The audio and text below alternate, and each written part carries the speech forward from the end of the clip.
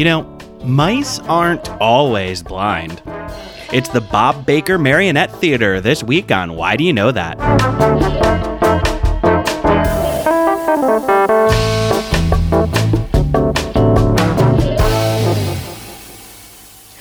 Welcome to Why Do You Know That, the party podcast that wants to know why you know so much about a very specific topic. I'm Nadia Osman. I'm Steve Slaga. Hi, Steve. Hi, Nadia. I wanted to, there's two little bits of celeb stuff that I feel like one you can talk about and one I feel like I need to talk about. So the first one that I want you to talk about is Sandra Bullock's carpeted bathroom. Not Sandra Bullock. Demi Moore's carpeted bathroom. Oh, I fucked that up. I went with two brunettes. Let me back up. Demi Moore's carpeted bathroom. You found out what the deal is with that. Please explain. Oh, Nadia, you really put me on the spot because I never clicked the link. I just thought the headline was so funny that I posted it on the internet. But I'm opening it now, so we'll get to the bottom of... basically, CNN has apparently found the bandwidth to inform us with the headline, Demi Moore explains her carpeted bathroom. It was Bruce Willis's choice. That's it. That's it?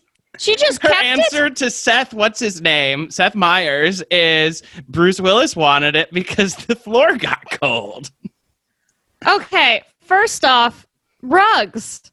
Yeah. Like rugs for that. And then secondly, that was a long time ago that they were married. And it's you not think news. you'd do some upgrades? Yeah. Oh, if they were married now, it's not news. You could tell me somebody got married this afternoon and just installed carpet in their bathroom, and I'd still say unnecessary news. What's not unnecessary is a wedding that takes place at a... Does that work? I don't know. Very good.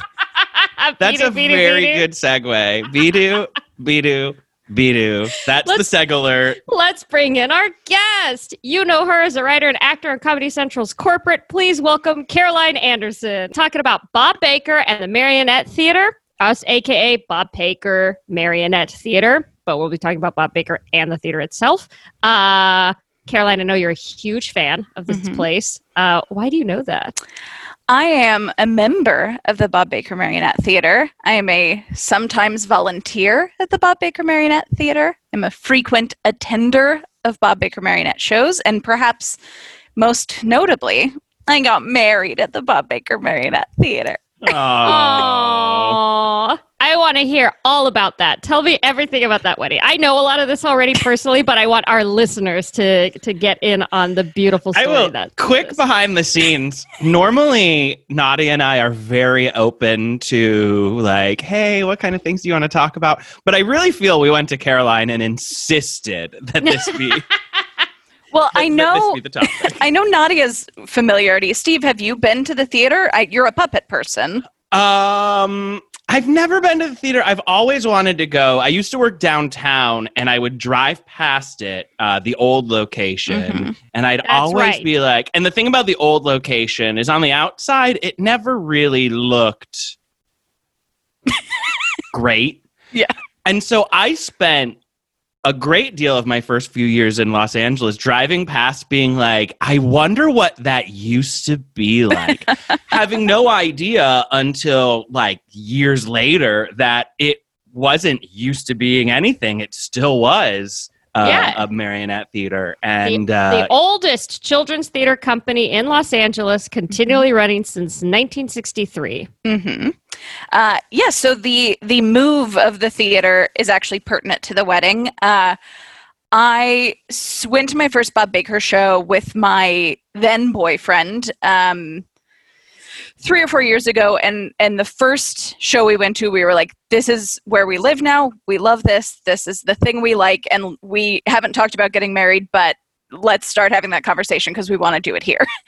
And we went to every single show and went constantly, and then at a certain point asked one of the puppeteers who has become a friend of ours, Molly, we were like, hey, do people ever get married here? And she was like, yes, obviously you're not the first person to have that idea. So it was just always this like kind of back of our head, like, yeah, wouldn't it be crazy if we could have a wedding here? But we don't have any money, and we are children of divorce, so we aren't like particularly attached to like having like a wedding. And so a series of things happened, like car accidents and family deaths and stuff, where we were like, let's just elope. Like, it doesn't matter. We'll have the big party wedding sometime. And all we'd ever talked about was marrying at the theater, and then there was this dress that I wanted, which I'm not like a dress person, but there was this dress I wanted. So one day, kind of out of nowhere, I looked up the dress on eBay, and it was like $30 in my size, and I was like, okay, well, I don't have to tell anybody that I've done this search. I just can move on with my life. And then about an hour later, Molly, that puppeteer, was like, hey, we have to move classic LA land deal. They're building it into a condo. This is going to be the last month at the theater. And I was like, oh, wow. Well, can we just elope real quick? And they were like, yeah, totally. Just email us. So I showed those text messages to Vince, who was sitting on the couch with me. And he was like, yeah, okay. So we got married. I went and bought that dress. And 2 weeks later, we were married at the Bob Baker Marionette Theater. Marionette of Dracula walked me down the aisle. Oh. It was very sweet. There's a little puppy marionette that we really like that performed to an of Montreal song during the ceremony. Yeah, and it was beautiful. Probably the most beautiful wedding ever. That would be my guess. I'll say it. I mean, you really can't top marionette puppet singing of Montreal. I think it's a lovely story, not just because they reached out to you and let you know that this is happening, and then you were able to get in there and have the wedding of your dreams, but just the entire the whimsy of it all, the whimsy of being married in a marionette theater. I'm so happy I have like friends like you guys in a life like this, where like your dream wedding had Dracula walking you down the aisle at a marionette theater, whereas like, no offense to anybody that I went to high school or college with, but you know, most people back home, their idea of God, I'm trying so hard to not be mean when I say this, but like most weddings I went to growing up, they really thought outside the box if they went with a cupcake tower. Sure. So I love living in LA and having so many different kinds of friends, because weddings are always such a fun kind of look at that relationship and those people and like what represents them. And so that I always have so much joy when I see photos of you and Vince's wedding. And it just makes me think of like how many fun weddings I get to go to, versus like, you guys, after 11 p.m. there's going to be sliders. Well, and that's the other thing with our wedding is just every year we'll just have everyone come to the theater with us, and we'll all go to a puppet show, and that'll be our anniversary party for forever. It's perfect. Yeah, I got to attend a little shindig that you threw, in which you were able to hire some of the folks who work at Bob Baker's Marionette Theater, and that was my first experience with the Bob Baker's puppets. And boy, are they are, I don't say this lightly, they're charming as fuck. Yes. That's the most charming shit I've seen in a long time. It is, yeah. That's charm my fucking bra off. Like, it was just like the whole aesthetic. It just, again, whimsy is a word I'm going to end up using a lot today, because that is what it is. Like, their mission statement for the theater is whimsical. Where was it? Let me find it real quick. It says Bob Baker Marionette Theater sees the world as a birthday cake, baked with care, frosted with imagination and intent, served across generations as a sanctuary of sweet, sprinkled with a little stardust, a living theater of whipped cream over delight. And that's what that show was, and that's what every other video that I've seen, whether you've sent it to me or whether I've had the opportunity to watch something on YouTube or something else that somebody's posted when they've gone to a show. Anytime that I've had the opportunity to see these marionette puppets come to life, all those words apply.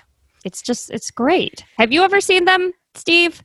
Live or otherwise? I have not. I've seen Instagram, and I've wanted to go. And yeah, that aesthetic, it really reminds me of my childhood at my grandma's house, just because like all the toys we would play with at grandma's were like my dad's toys or my aunt and uncle's toys. So they were like an older kind of homemade, like it wasn't just like Barbies and Disney. Like everything looks like it was made with care by a person.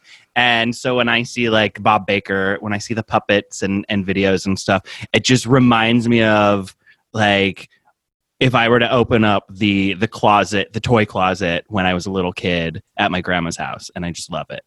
Yeah, well, all several thousand of the Bob Baker marionettes date back to some of them the 50s, but most of them the 60s and 70s, and they're just upkept by volunteers throughout the year, and they all date back to the era of your family members' toys, and so do the fabrics, and so do the furnishings. So yeah, it is like, you know, not that there's anything wrong with the more like JoJo Siwa kind of like over the top lol surprise dolls kind of aesthetic, but yeah, it is very well. So for folks who might not be familiar with Bob Baker Marionette Theater, if you're familiar with Escape from Witch Mountain, Bob did the puppets for that. So that's like kind of the sweet spot of what you would expect from the puppets there, is that a toy box, but sweet, but a little, you know, demented, but sweet. Yeah. They are, and I say this with the most love and respect, because for me, what I love and hate, or what is like funny or disgusting, are very like overlap in a lot of ways. And I do feel sometimes I'll see Bob Baker marionette photos and be like, this is 1 degree away from disturbing. Well, sure. And one of their most iconic shows, their shows date back to the 60s and 70s as well. And one of their most famous one is The Circus, which is an excellent show, truly a beautiful show, but it's full of clowns. And the closing is just like, I think something like 60 different clowns that come out, and some are human size and some walk on their hands and some, you know, like are on unicycles. And I do warn people, like, if you're on the verge of having a clown thing, that's not the show to go to. Yeah. Yeah, and that's not for me. But I support anybody who doesn't have a clown thing. I have a minor clown thing. Like, I was able to watch it and It too, but like I was very freaked out internally the whole time. Yeah. I wouldn't, and somebody pointed out on the internet recently, they're like, does everyone have a clown thing? There can't be this many people with clown things. And I'm like, I don't know, man. I think clowns are kind of creepy. Am I alone in this? I'm fine with clowns. I grew up liking clowns, and so I think now I just have a base, like, I'm okay with them attitude, but I get it. Yeah. Yeah. I remember being really, really young, like 2, 3, and being at like, I don't know, a birthday party or something, and there was a clown. And I remember thinking like, who are you and why are you coming after me? Like, that was my young child thought, which I feel like, yeah, that's I don't know that that's a fear as much as that is the truth that I felt internally at a young age. Yeah. Vince has a clown thing, but he can deal. Like, something about like walking inside the Bob Baker Theater is like inoculates his clown thing. Okay. All right. Well, then in that case, maybe I can handle it. Are you generally like a puppet person? Are you like not just the marionettes, but like other puppets, the Muppets, which are, you know, also puppets? Like, how do we all feel about puppets and puppetry as an art form, etc.? Yeah, extremely for. Long time puppet, preferred puppets to cartoons, definitely as a kid. I also really liked, are either of you familiar with the We Sing series? No. I don't think so, no. Oh, I think that's a home run for Steve. I'll send you some YouTube links. Please but do. It's like an educational, for like elementary school music teacher video series from the 80s and 90s. Oh, you know what? I do remember, because they are right. They're very like, I feel like Sharon, Lois, and Bram Elephant Show style, right? Yes. Yeah, very much. Yeah, like a guy dressed as like a fancy parrot professor singing like John Jacob Jingleheimer Schmidt. It's very much that. That is a really comfortable space for me to be in. I love adults wearing funny clothes and having their face painted like a little kitty cat and maybe like the tree talks. That's like what I was raised on. Huge Fraggle Rock person. Fraggle Rock is kind of a fundamental piece of entertainment for me. Yeah, huge Muppet person. My mom did like arts education, so we had a bunch of books of building your own puppets, and we did a lot of craft stuff around it. Going to the Bob Baker Marionette Theater was not like, this has awakened something in me. It was like, oh no, this is where I was bred to be here. This was created for me. Yeah, exactly. My sister-in-law is the opposite in like Zoobilee Zoo, cats. Oh, yeah. Like huge Zoobilee Zoo person. Oh, people painted with like face paint to look like animals. She is terrified. I feel I don't want to say mixed thoughts on puppets. I think my thing is like I like puppets and I like the Muppets, and I grew up with some of that stuff. But I think your point about animation versus puppets, this is interesting to me. I always gravitated towards animation. So if it was drawn, if it was stop motion or claymation type stuff, I was always drawn to that first, and then puppetry was sort of second as far as kids' entertainment goes. And to this day, I love animation. But I have a much deeper appreciation for puppetry. And the most like recent thing that kind of turned my head around, I've mentioned on this pod before, it was the recent version of The Dark Crystal, which I'm not a fantasy person, and I'm not a big Muppet person. I like the Muppets. It's fine. The Muppet movie's great, but like, I wasn't this isn't my number one jam. And so I went into it kind of hesitant, and by the end, I was like, I fucking love this. This is great. And I had such a newfound love for knowing the amount of artistry and physical requirements it takes to like do anything with puppets. It's amazing. And I think about this also with Bob Baker when I've seen them perform. Like the fact that what they're doing with their hands in order to make these puppets come alive is crazy. Yeah, Vince and I have done a couple of workshops that Bob Baker has done, both a hand puppet workshop and a marionette workshop. And pretty quickly I was like, oh no, other people can do this. I'm so satisfied to just watch other people do this. It's so hard. That's how I am with video games, where it's like, no, I would just like to watch. Yeah, exactly. You take the journey. Yeah. Yeah. But it's so challenging, and like, I was thinking going into this, like, well, why do I love this as crazily as I do? And I think, all three of us are people who have invested some money into improv at various points in our life.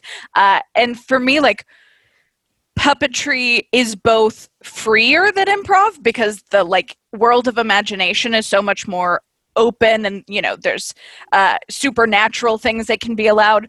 But also, and this obviously isn't all puppetry, but I would say most puppet entertainment, like, you're probably not gonna like see something that a 22-year-old thinks is like super funny with like slurs and sexual assault and stuff. You know what I mean?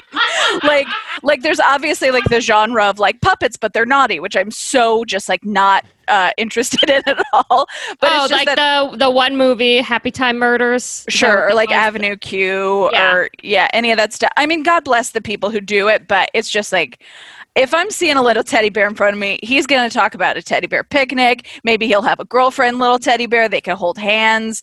Maybe he'll like get into a picnic basket. That's what I'm interested in. Yeah, you don't need to hear about how the teddy bear is going to make the other teddy bear wet. This is not the time or place for that. Yeah. You're not, what, I'm trying to think of the combo. Raunchetry? Yeah, sure. Raunchetry. Raunchetry? I think like Muppets is like where I draw the line in terms of like raunchy puppet work. Yeah. Like Avenue Q. I like the songs, but honestly, I've never like seen the show or like had any affinity for Avenue Q being a puppet show. There's just like some songs that I think are catchy. But in terms of like puppets misbehaving, I don't need any more. I think Animal is kind of like, that's the most I want a puppet to misbehave. Sure. He's too much for me. He should just play the drums.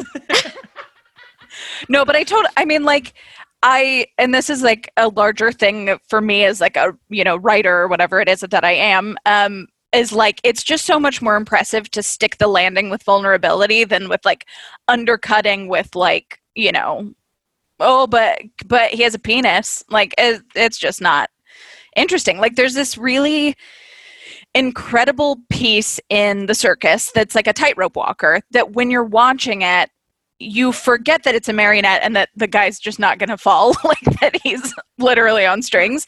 But it's like 2.5 minutes where you're like breathless watching this like marionette. That's so much more impressive to me than like fart joke. Sure, because you're suspending your sense of belief, but also you are being invested emotionally in what is happening to this character, this puppet. And anytime that I've ever really liked anything puppet-wise, it's the same deal. And that is why I think I was so into Dark Crystal, is they're really going with characters to the point where I was like, this could have been animated, this could have been live action. It didn't have to be puppets. The story and character arcs are so well defined that I don't need to think about the fact that, hey, these are puppets. Like, I'm just going along with it because it's the world that we're in, etc. Right. Compared to, as you pointed out, with Avenue Q, which I have seen, and it is like, all right, here they go. All right, yep, he's talking about porn. Okay. But again, catchy songs and a fun show, but like, do we need to continue to have sex and drugs and rock and roll with our puppets? I don't know. Yeah, maybe not. I'm done. And maybe it's also from too much improv or just like too much of myself, but I don't. Ironic detachment is never my favorite like tone. Like, if you want to have like your Aubrey Plaza on a show like Parks and Recreation where they just, they're part of like a bigger tapestry of characters, sure, but like, yeah, I think you're right about like being entertaining and genuine and having heart is so much more admirable and challenging than just taking the easy way out of like, all right, we've got an emotional moment coming, let's have a puppet come. Yeah.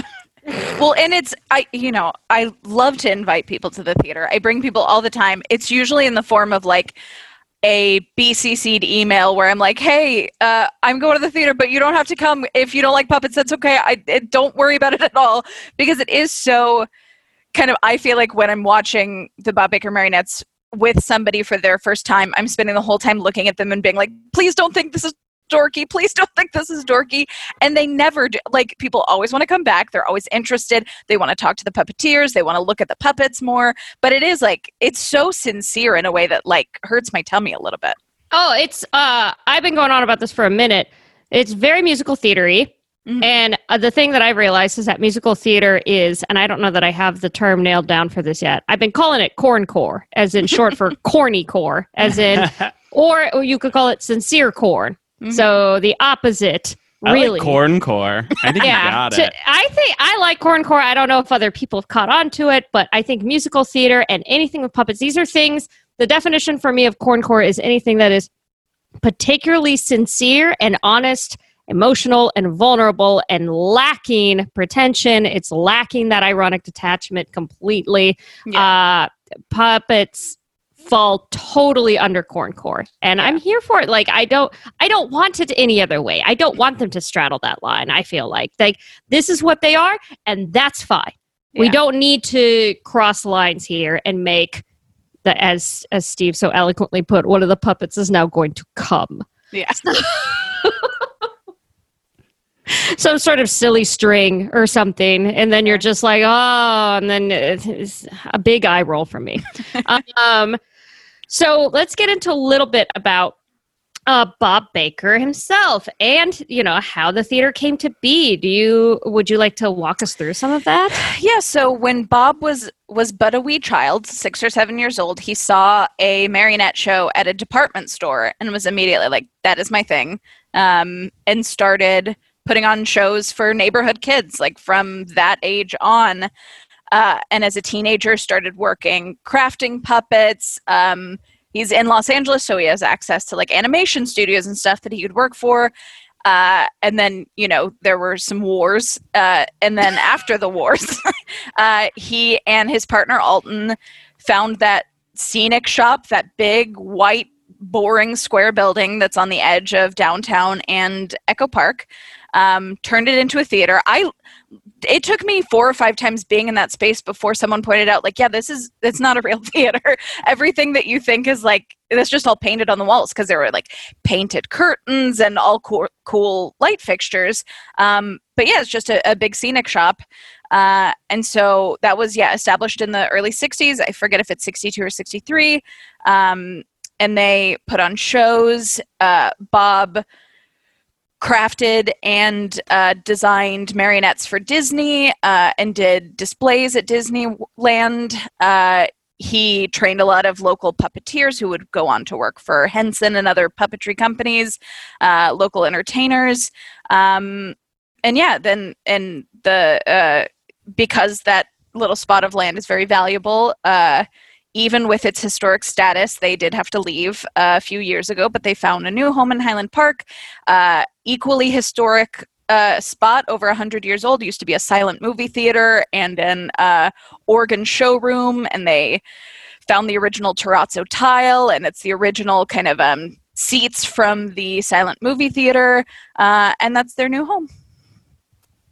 It's an incredible legacy that this guy left, because so much of what he did not just pioneered this art form, but it also paved the way for everybody else too, because he was instrumental in championing union membership for puppeteers. So now, if you are in one of the actor union guilds, just Screen Actors Guild, SAG, or AFTRA, or SAG-AFTRA, as I totally forgot that they have merged, they now recognize puppeteers as actors with a special skill, which before was not a thing. So now, folks who are working in TV and films and are doing that, they get that kind of recognition, and he's a huge part of why that is. He's also somebody who helped with sort of training and mentoring the next group of puppeteers that are kind of after him, including a guy named Scott Land and another guy named Michael Earl, both of whom ended up working on tons and tons of stuff. Michael Land was Mr. How do you say his name? Mr. Snuffleupagus? Snuffleupagus. Sorry. I don't know why I said a K. On just Sesame say Snuffy. Street. We all know him as Snuffy. He was Snuff. He's a little snuffy boy. And then that was Michael Earl who did that. Scott Land was behind a lot of the puppets on Team America World Police. I think it's fascinating when somebody's able to like leave not just the legacy, but then also be the guy who's like, oh, these guys got trained by that guy, so now they do a thing, and now they're going to train new people, and then the cycle continues. Totally. He also had a contemporary named Renee Zendaya, who was a Spanish language children's entertainer, and whose puppetry is incredible. He had a show called Domingo that was like a Los Angeles-based children's show in, I think, the 70s. But sometimes Joe Self, who is Renee's mentee, will put on shows too. If you're ever in Los Angeles, those are amazing shows to see as well. But he did a lot of really cool Spanish language and kind of Latin heritage puppets and acts and puppetry. It's amazing. I'm just like in awe of somebody who's able to like produce this much stuff, be of this much artistic service to people. Like it is among the things that I want to do, not specifically with puppets, but just to be able to have this kind of legacy. And anytime I run across somebody like this, I'm just like, oh man.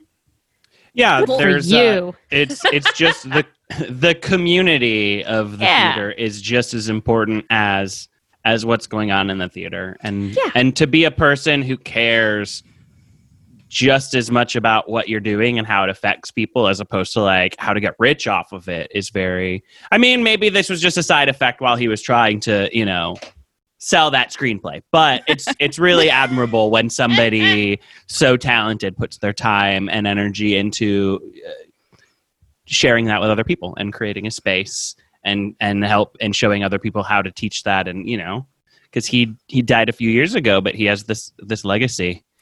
Yeah. Well, and this is, I've learned in conversation talking to longtime volunteers and staff members, but, Bob and Alton were out gay children's entertainers in a time where that wasn't necessarily like safe to be, and would inhibit your ability to be as successful as you otherwise could be. And a lot of their volunteers and staff early on were LGBT teens, especially Latinx queer teens, because that's a majority Hispanic neighborhood. And Alton used to cook meals for them at the theater. Like, their specific advocacy in that way, I think, is really special and important. Absolutely.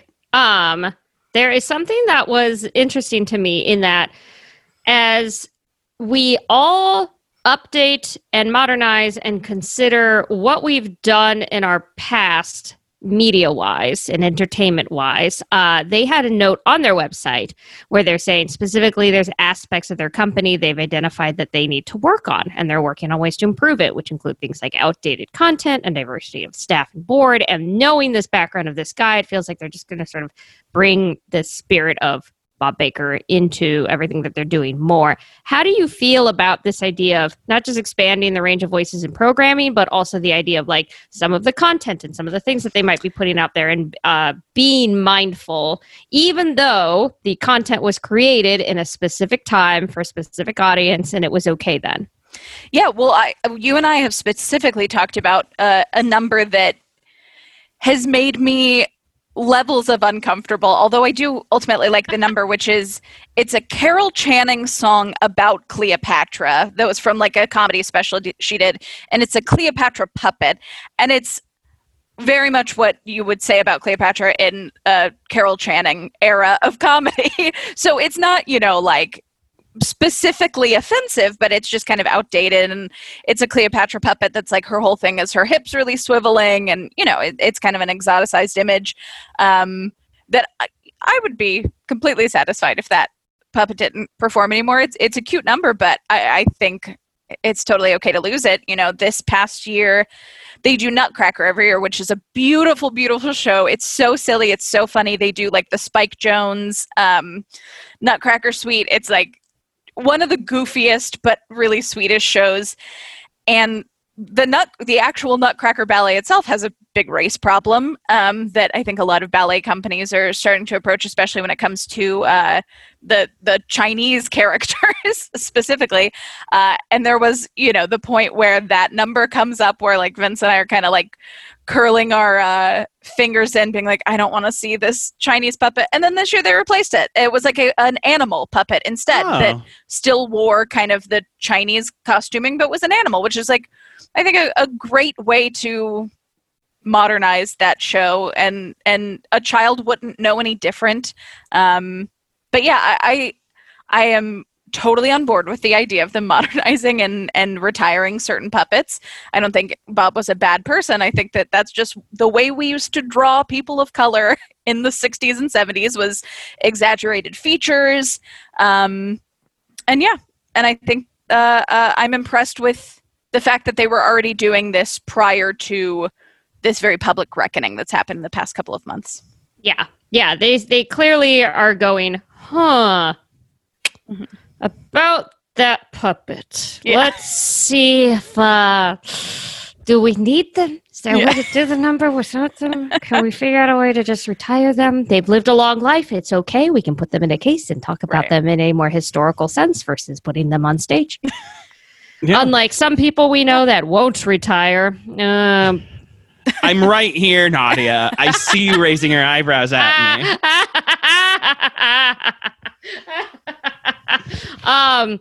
Are there any numbers that you can think of that you feel beyond the one that you mentioned, Caroline, that you're like, this is either inappropriate now, or I don't want to even go so far as to say offensive, but just like you might see the number come on, you're like, oh no. Yeah, I mean, the other one that comes to mind is there's a couple of black backup dancer dolls that are like kind of, or marionettes that are kind of designed to shake their butts. That's like the way they are built. And again, I don't think that they're offensive, but it's that those are maybe the only black puppets, and they have on like shimmery white like jumpsuits and shake their butts. So that's like not my favorite thing to see of their puppets, but they don't bring them out all that often. Right. Yeah, I could see that. I would also probably be like, oh no, if I saw that happening on stage. What I have seen on stage are a number of animal puppets, animal marionettes. And I'd like you to walk us through, because I didn't know this until we were talking a little bit about it, the sexy cats. Sure. There are multiple sexy cat puppets. I didn't know there were multiple. I thought there was just one. There are many iterations of the sexy cat. They sing different numbers. Each cat's got its own thing going on. Can you walk us through some of this? Yes. So the most iconic is the black sexy cat, aka Eartha Cat, who sings during the Halloween show. She sings I Want to Be Evil. It's an excellent number. She sings City Lights by Liza Minnelli. She sings My Heart Belongs to Daddy. And then she has a Christmas sister who's pink and sparkly, who also sings My Heart Belongs to Daddy. She also sings Santa Baby, anything kind of Christmassy. And then, yes, there is also a yellow one, which I have not seen at the theater, but they recently posted on their Instagram. And then, of course, any sexy cat has to have sexy cat backup dancers, which is where the money cats come in. The money cats are little suited, cane-holding, dancing cat backup dancers who also sing. They have a number called Money Cats, which is a song from Gay Paris, if either of you are familiar with that. Have you seen that movie? Yeah. It's wild. I only saw it because they do some numbers at the theater, but they do backup on City Lights. I would say cats are their most iconic animals, but they also have a lot of really great mice and some really good rabbits as well. I think do they have any blind mice? Oh, I'm sure. Let me think, but I bet. As soon as I picture dancing mice, immediately I imagine they have canes and glasses. And I think I think my only reference for this is Shrek. But now, just immediately, you say, "Oh, mice," and I'm like, "Well, they must be blind." Well, you'd be surprised to learn that most of the mice are French and sexy. Wow, even little better. Sexy French mice. There's like a little number of two of them that I'm having to constantly DM Missy, who's the administrator over there, to get the songs, because a lot of the songs are lost to the sands of times, and they only have it because it was on a reel-to-reel at one point. But there's a number that two of them sing about how they're going to move to Los Angeles and make it. And then there's three other sexy French mice that sing, the beauty of a man is not the beauty of a young girl. And they do splits, and it's excellent. I love it. I love it. I'd much rather French sexy mice than blind mice. Yeah. I do want to point out that we made a whole thing about, like, we don't want raunchy puppets, and then we're talking about sexy cats and mice. But I think there's a big difference here, and that is the art of seduction, right? Yes. Like, these puppets are seducing you. They're winking. Yes. They got a little sparkle in their eyes. They flirt, but they're not just putting it all out there. Yeah, Black Cat will certainly hop in a dad's lap. Maybe if he's wearing a hat, she'll knock it off. She might do a little shimmy shake for a dad in the audience. But that's just all good, wholesome fun. Sure. Yeah. So is the song My Heart Belongs to Daddy, which I've seen or heard a few times just in this context. Like, I don't know the song outside of it, I'm ashamed to say. I've only know it as one of these cats singing it. Yeah. That's all you need to know. That song's wild. That first time I heard it, I was like, huh? That's a song? And Steve, I don't know if you know the song, but I've heard it in like other parody contexts. Okay. It's one of those things. It's the same as like the song, that Christmas song, It's the Most Wonderful Time of the Year, where like I don't associate it as an actual Christmas song. I associate it with commercial scenes of chaos and Christmas insanity while that song plays, as to like as Sure. like a juxtaposition. So I feel the same way about that song, where like I only know it as like being used for comedy or like out of context purposes, but I couldn't tell you anything about the real song or why it was made. I seem to recall there are ostrich puppets. Yeah, they're excellent. So there's a couple of different numbers. One of them is oh gosh, so I could actually pull it out, but an album that they draw a lot of songs from is like a Mad magazine album from the 70s of just like goofy instrumental music. So I could just sing you the song they do. It's all instrumental, but it's 3 of them. 2 of them are on rhythm with each other. The third can't seem to get it. And so the 2 of them will be facing one way and the other one will be facing the other way. And they come out and they poke at the people and they'll wrap their little necks around you. They'll like pull your hat off. And then there's 2 very sweet ostriches who are in love with each other, who do a lot of the same goofball antics, but at the end they have a little baby together. Oh. That's nice. Like lay an Nice egg, or the family. egg hatches, or they fuck, Both. or How about wow. that? Okay. I love Double that. whammy. It actually reminds me of I'm not sure if you're a Drag Race fan, but if you saw Crystal Method's Right. Oh. finale performance of Yes. I'm Like a Bird. Of course, I mean, yes. And also, Crystal Method had a look earlier in the season, that like purple fabricy one that's very We Sing. That's very Mhm. like with her face all drawn. I was like, yeah. She's Yeah. excellent. I mean, Crystal Method would love the Bob Becker Marionette Theater. You been to that one? She loves Which- Bob Becker. reminds me, because I'm friends with all the staff and such, I'll occasionally see secret things on people's Instagram stories. And lately, a lot of celebs have been getting in on the Bob Baker game, including Trixie Mattel, who like recorded a special there, and I'm heartbroken they didn't tell me about it. I would, if I were you, I'd feel betrayed. Oh Yeah. yeah. Yeah, honestly.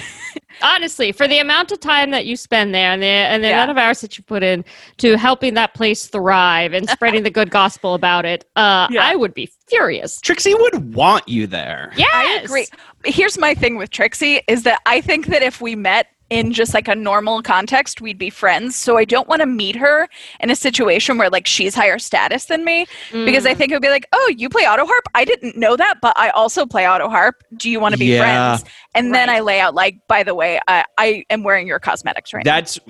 That is really, really smart, Caroline, because you're absolutely right. Because if you meet Trixie anywhere, like I'm sure you guys have several mutual friends, and if you just meet at a barbecue or at a house party one day, then it's like, let's talk about all of our things. But if she sees you at Bob Baker, she's just always gonna be like, that's Caroline, the puppet person. Yeah, exactly. Like, I'm Trixie. I have lots of different, things going on. I have layers, but a person I see at a puppet theater, only puppets. Yeah, exactly. So, like people that I'll see somebody do something really well with their life that I had an improv class with, and it's like, but you weren't good at improv. How did that happen? So like you just associate people. Yeah, so I right. think that's really smart, because I think she'd do what I do, which is lump people into categories and leave them there. You know what would be really fun, though, is if Trixie is a listener to this podcast, and then we're at that barbecue or whatever, and then she does the thing where she's like, oh, I don't know, I like play auto harp and stuff, and then into the friendship gets to be like, by the way, I know about you. And then it's universal. And then we tear Trixie apart for listening to our podcast and admitting it and being like, what a loser. If any of our listeners can connect us to Trixie so we can make magic happen, just email the pod at whydoyouknowthatpod@gmail.com and trust us, magic is going to happen. Don't tell Trixie how or why or where. No, or who or what. Don't Just that answer it's going any to happen questions. very natural. Just tell her something's happening naturally with a new friend. Yeah, tell her it's a completely organic relationship that's being built. Yeah. Imagine if somebody said that to you. Hey, I can't tell you anything, but you're going to have a new friendship situation appear organically soon. Just be open to it. No. Don't just go with it. Just go with it. This is it. No, you're not. You won't die. I think. Just. I go feel with like it. you shouldn't have told me anything. Something that we've alluded to a bit is the interactivity of the show, and something that we keep, as we mentioned, long sigh, improv a lot. Improv is not necessarily interactive. There's maybe teeny tiny moments here or there, but generally speaking, if you're an audience member and you go to see an improv show, even though they are making things up on the spot, and the interactive part comes at the beginning where you may give a suggestion so that they can do the scenes on the spot, you're not really involved at that point on. It's like, we will take it from here. Thank you. Now sit back, relax, enjoy the show. Versus the marionettes, which, as you have said, will dance on laps, take off a hat. Apparently, those mice have asked kids before, do you know where any cheese is? That's Things of that good. nature. Guys, why do we always have to go to dicks and farts? Just like a mouse earnestly asking where the cheese is? There's an elephant who asks if you have any imaginary peanuts in your pocket. Perfect. And he comes by and eats the imaginary peanuts. Yeah. Oh, Perfect. I love that. How do you feel about the interactivity? Because I'm not one for it in terms of things like, for example, the show Cats, not the movie, but the musical theater show Cats. There are shows that I go to and I'm like, I don't want you to come near me. I want to experience this from very far, and I don't want you anywhere near my body or in my personal space. But the puppets, I don't think I'd be as mad about, because maybe it's because they're made of wood and they're fake. I don't know. How do you guys feel? Well, they do tell you before the show, like, if you are seated on the ground, there's a chance this will happen. So it's not going to surprise you. And I do feel like most of the puppeteers are pretty good at intuitively knowing who is going to want a little goofball to land in their lap. I, at this point, very much do always want the little goofball to land in my lap. Definitely when I was new to the theater, I didn't want it. But that was more just because I wanted the puppeteers to think I was cool. But now that they're all so, they're all kind of like obsessed with me and think I'm really, really cool. All of them, every single one of them. So now I think it's like a badge of honor. And they're like afraid. They're like, I want to put my goofball in Caroline's lap, but will she think I'm just like being desperate?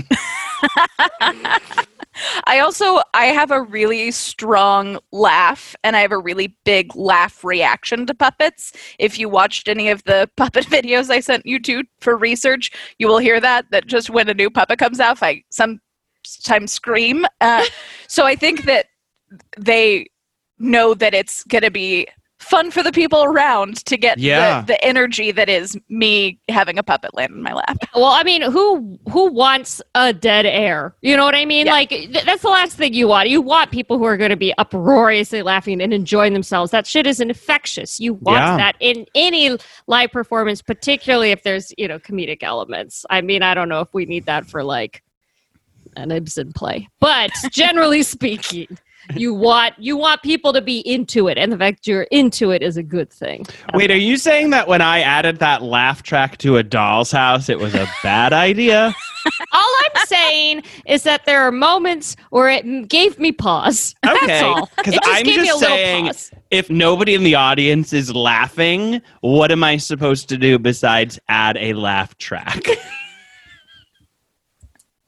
Especially on that play, where is that the one where it's like, God, what is this all says about? It's either a woman is crazy or a woman is pregnant and doesn't want the child. It's something like that. Yes, and the guy's name is Torvald. I always get it confused. I in my mind, A Doll's House and You Can't Take It With You are like take place in the same living room, but are just very different shows. One's just like family fun, and the other is just super dark and sad, but they're both just like living room plays in my mind. So I just imagine that like A Doll's House takes place in the living room, and then like 10 years later, new people have moved in, and You Can't Take It With You happens in the same living room. Like when I remember like Growing Pains ended and Hanging with Mr. Cooper started, and there was a very weird like interstitial where Alan Thicke welcomes Mr. Cooper to the soundstage because they were going to be using those sets. And it reminds me of that.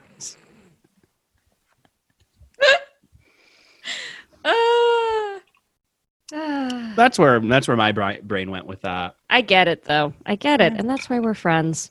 Caroline, do you have a favorite puppet? I know that's a little like asking, do you have a favorite child? So Yeah. I apologize if you don't have to have a single favorite, but favorites. Yeah. Well, obviously, I love Dracula. He walked me down the aisle, and he's one of the oldest marionettes. He's from the 50s. So Bob Baker has a kind of an NPR-esque adopt a puppet donation program that my husband and I are fully. We're like, it's our child now. we totally buy into the whimsy of it. Of like, we're making a donation and they're sending us a picture in the mail, but we're like, they're our child now. So Aww. the ones we've adopted a number of them. But the first one we did was the puppy that was in our wedding. He's from the circus, and there's like 6 puppies that do handstands and do a lot of little tricks. It is an excellent number.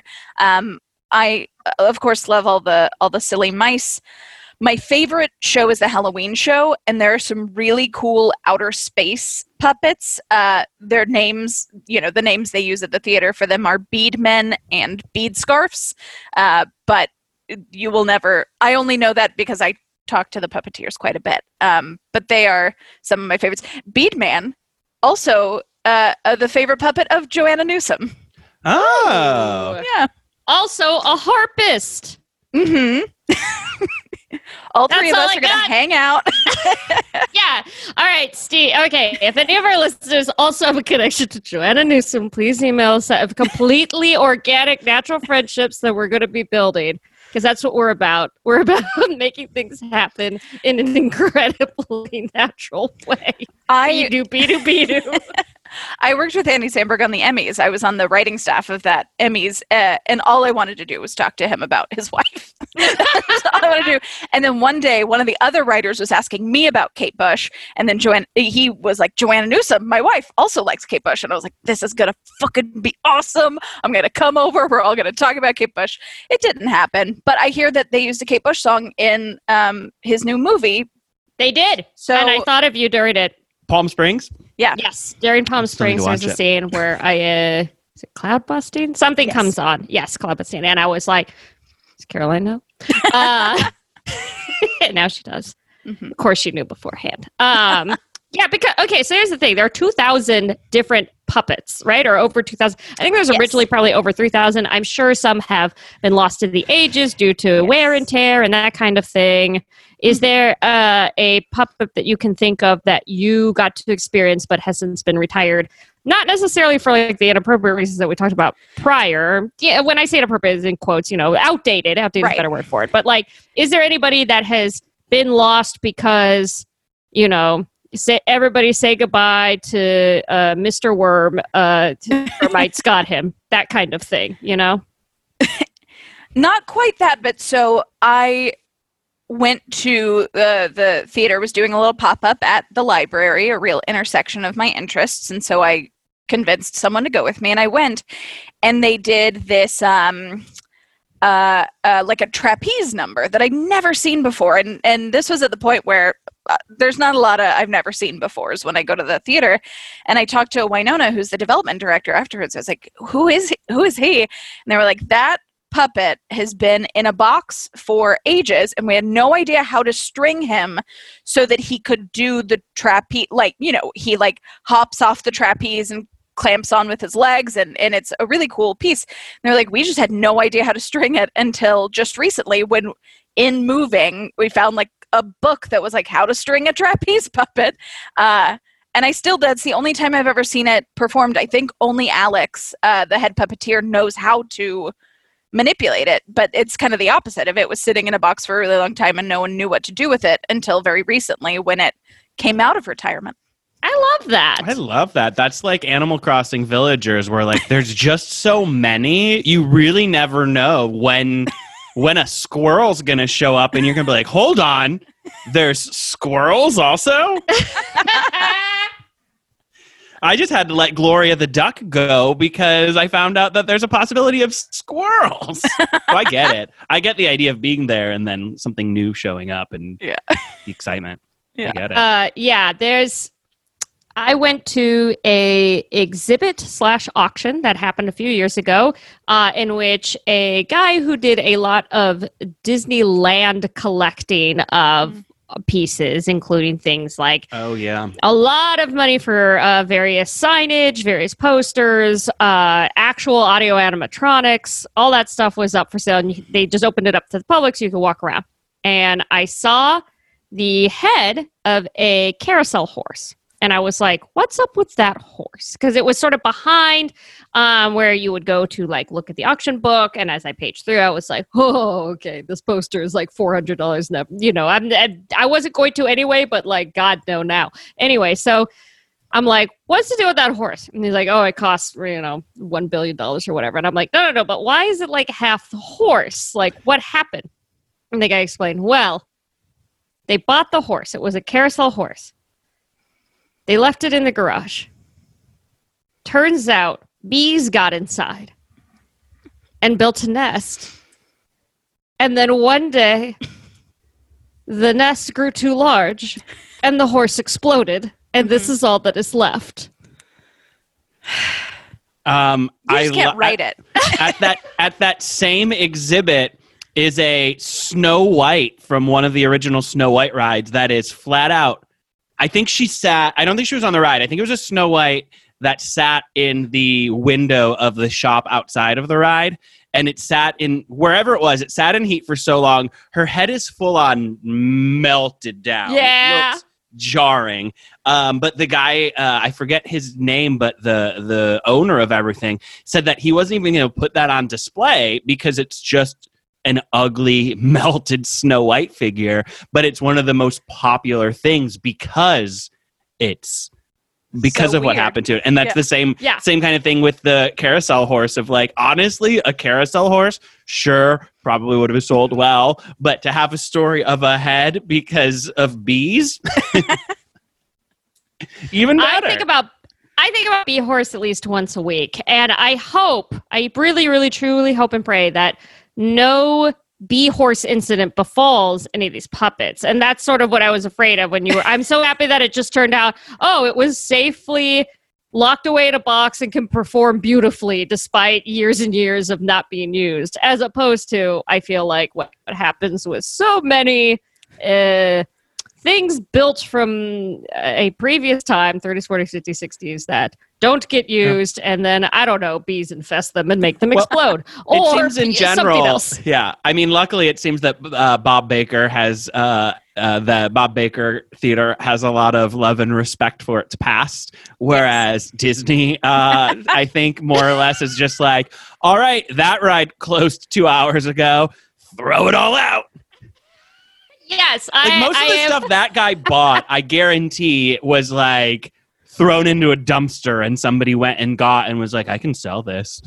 Yeah, I've seen footage of like when they were building Disneyland in the 50s, and they literally just drove rides down the 5.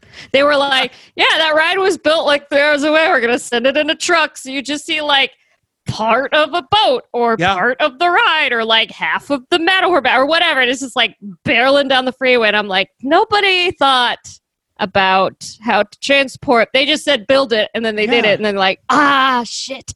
It's just like going to IKEA and being cover it with something. Fuck my car. Cover it with a tarp. They had tarps. They would have a tarp on it. You think no? They had no tarps tarp. 50 years ago. I know they did. Speaking of Disney, I know that Caroline mentioned about Bob Baker building what I believe you're referring to are the Main Street puppets that they've since updated, I think. But for a long time, or at least I remember going when I was a kid, these puppets that sat out in the Main Street shop windows. Mm-hmm. If you go to the theater, so at the new space in Highland Park, they have some of their puppets staged in the actual theater seating area, so you can like mingle with puppets. And they have a 101 Dalmatians display that Bob made. You can see There's a couple of different ones. I'm not a huge Disney person because puppets over animation all day, every day.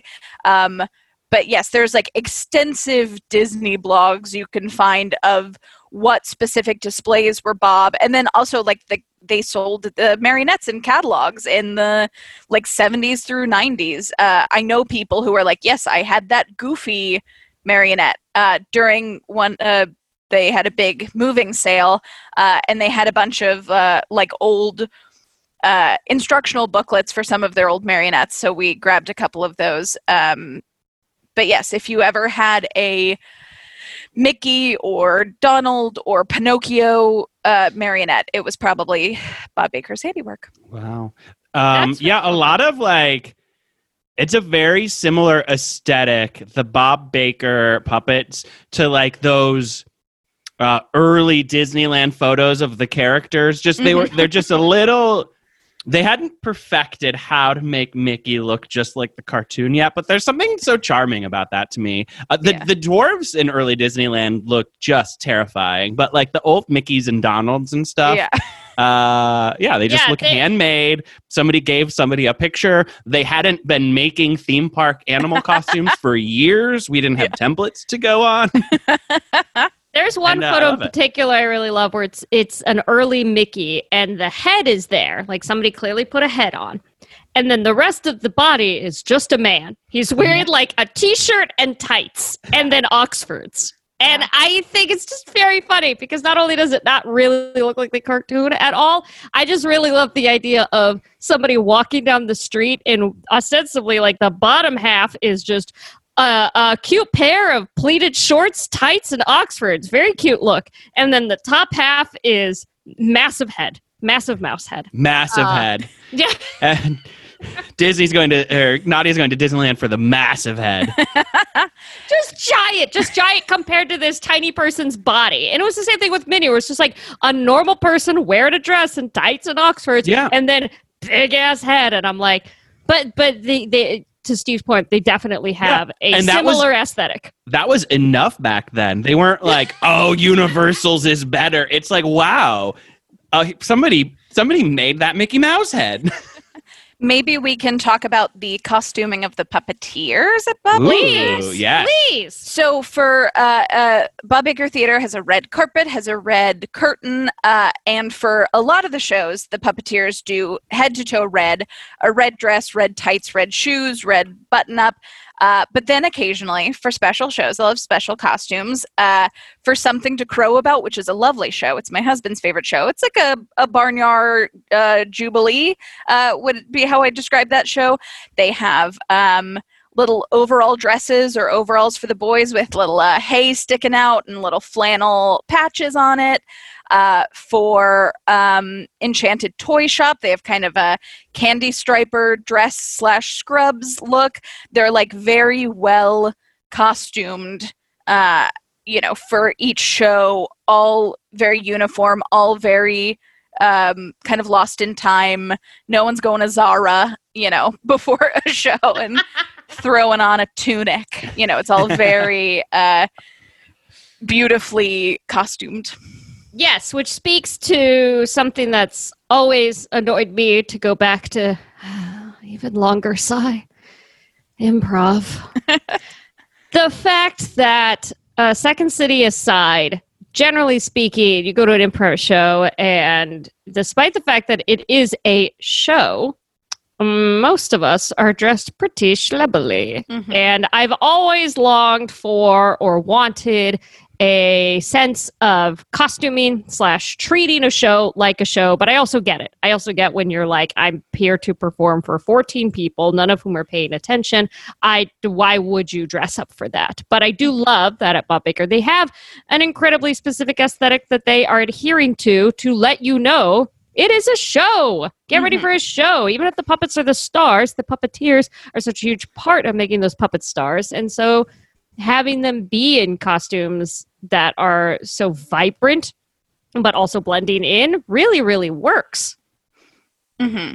Well, and to specifically mention perhaps my favorite puppeteer, don't tell the others, Audrey Densmore, who is like unbelievably talented puppeteer as well as artist. She has a Patreon if you're at all interested. But she has her little Edie Sedgwick eyelashes that she draws, and she does her little baby curl on her hair, and she has like long, perfect hair. And it is like walking into the theater and like seeing her in her like glam with her like red velvet high heel shoes is just like, oh, I'm so happy I'm here. Like, that's my reaction to seeing her. No, there's something to be said about aesthetics. Aesthetics are important, particularly, I think, from a performance standpoint. And seeing this woman puts you into a completely different headspace because of her look. If she looked like 2020, 2019, 2018, whatever, if she just looked like now, you might not have the same sense of wonder and whimsy and sort of like leaving whatever baggage at the door that you brought in with you, whatever's bothering you that day. It's just a little harder to get rid of that shit and enjoy the show if they don't put a little effort into it. That's all. Yeah. That's all I'm saying, Steve. Let's put a little effort. I agree. Minor amount of effort. Yeah, I think another place that anyone can put effort, whether you're performing or what's the word when you're like seeing something? Attending. If you're supporting, you had Caroline had mentioned adopting puppets, so I've got the puppet adoption page open because I wanted to ask, like, what are good ways that people can support a theater like Bob Baker during the pandemic, and you can adopt a puppet, and I'm looking at some of them, and part of me is really feeling Ice Skating Bear. I've seen Ice Skating Bear. Ice Skating Bear him a couple of times. Ice Skating Bear might be my favorite puppet. But here's He's the thing. Very talented. I don't think I look at all the available adoptees, and I look, and Ice Skating Bear immediately I think I'm drawn to. But then I think, all right, I'm immediately drawn to Ice Skating Bear, which means Ice Skating Bear will not have an issue finding someone to adopt him. So then I scroll down to Baby Seal, and Baby Seal is just. And you haven't seen the Baby Seal number, have you?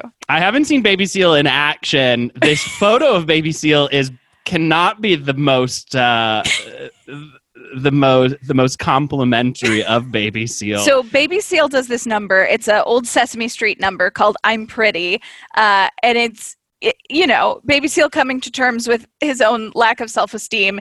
It's one of the most special numbers there is. It's on their Instagram and on their YouTube. I highly recommend anyone watching. I'm definitely gonna put that in my YouTube to watch after this, and I think Baby Seal will be the one I adopt. Excellent. Baby Seal's a good one. Yeah, I wholly approve of. I will help chip in and help.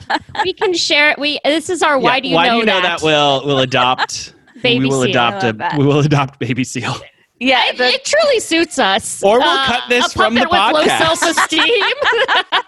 No, adopting a puppet is a great way to support. They also, Nadia was in attendance of my virtual Bob Baker party I had last month. You can, anywhere in the country, or I guess the world, have a virtual puppet show for only like $150. It's incredibly affordable, given what like a rental of the theater would cost. And you get a 30-minute show, and you can request specific numbers if you have specific numbers you like. But if you're someone who doesn't live in Los Angeles, this is like an amazing way to see this really, really cool historic thing. The tech is like beautiful. It doesn't feel like you're like watching a Zoom. It feels like you're watching a live stream of a beautiful piece of theater.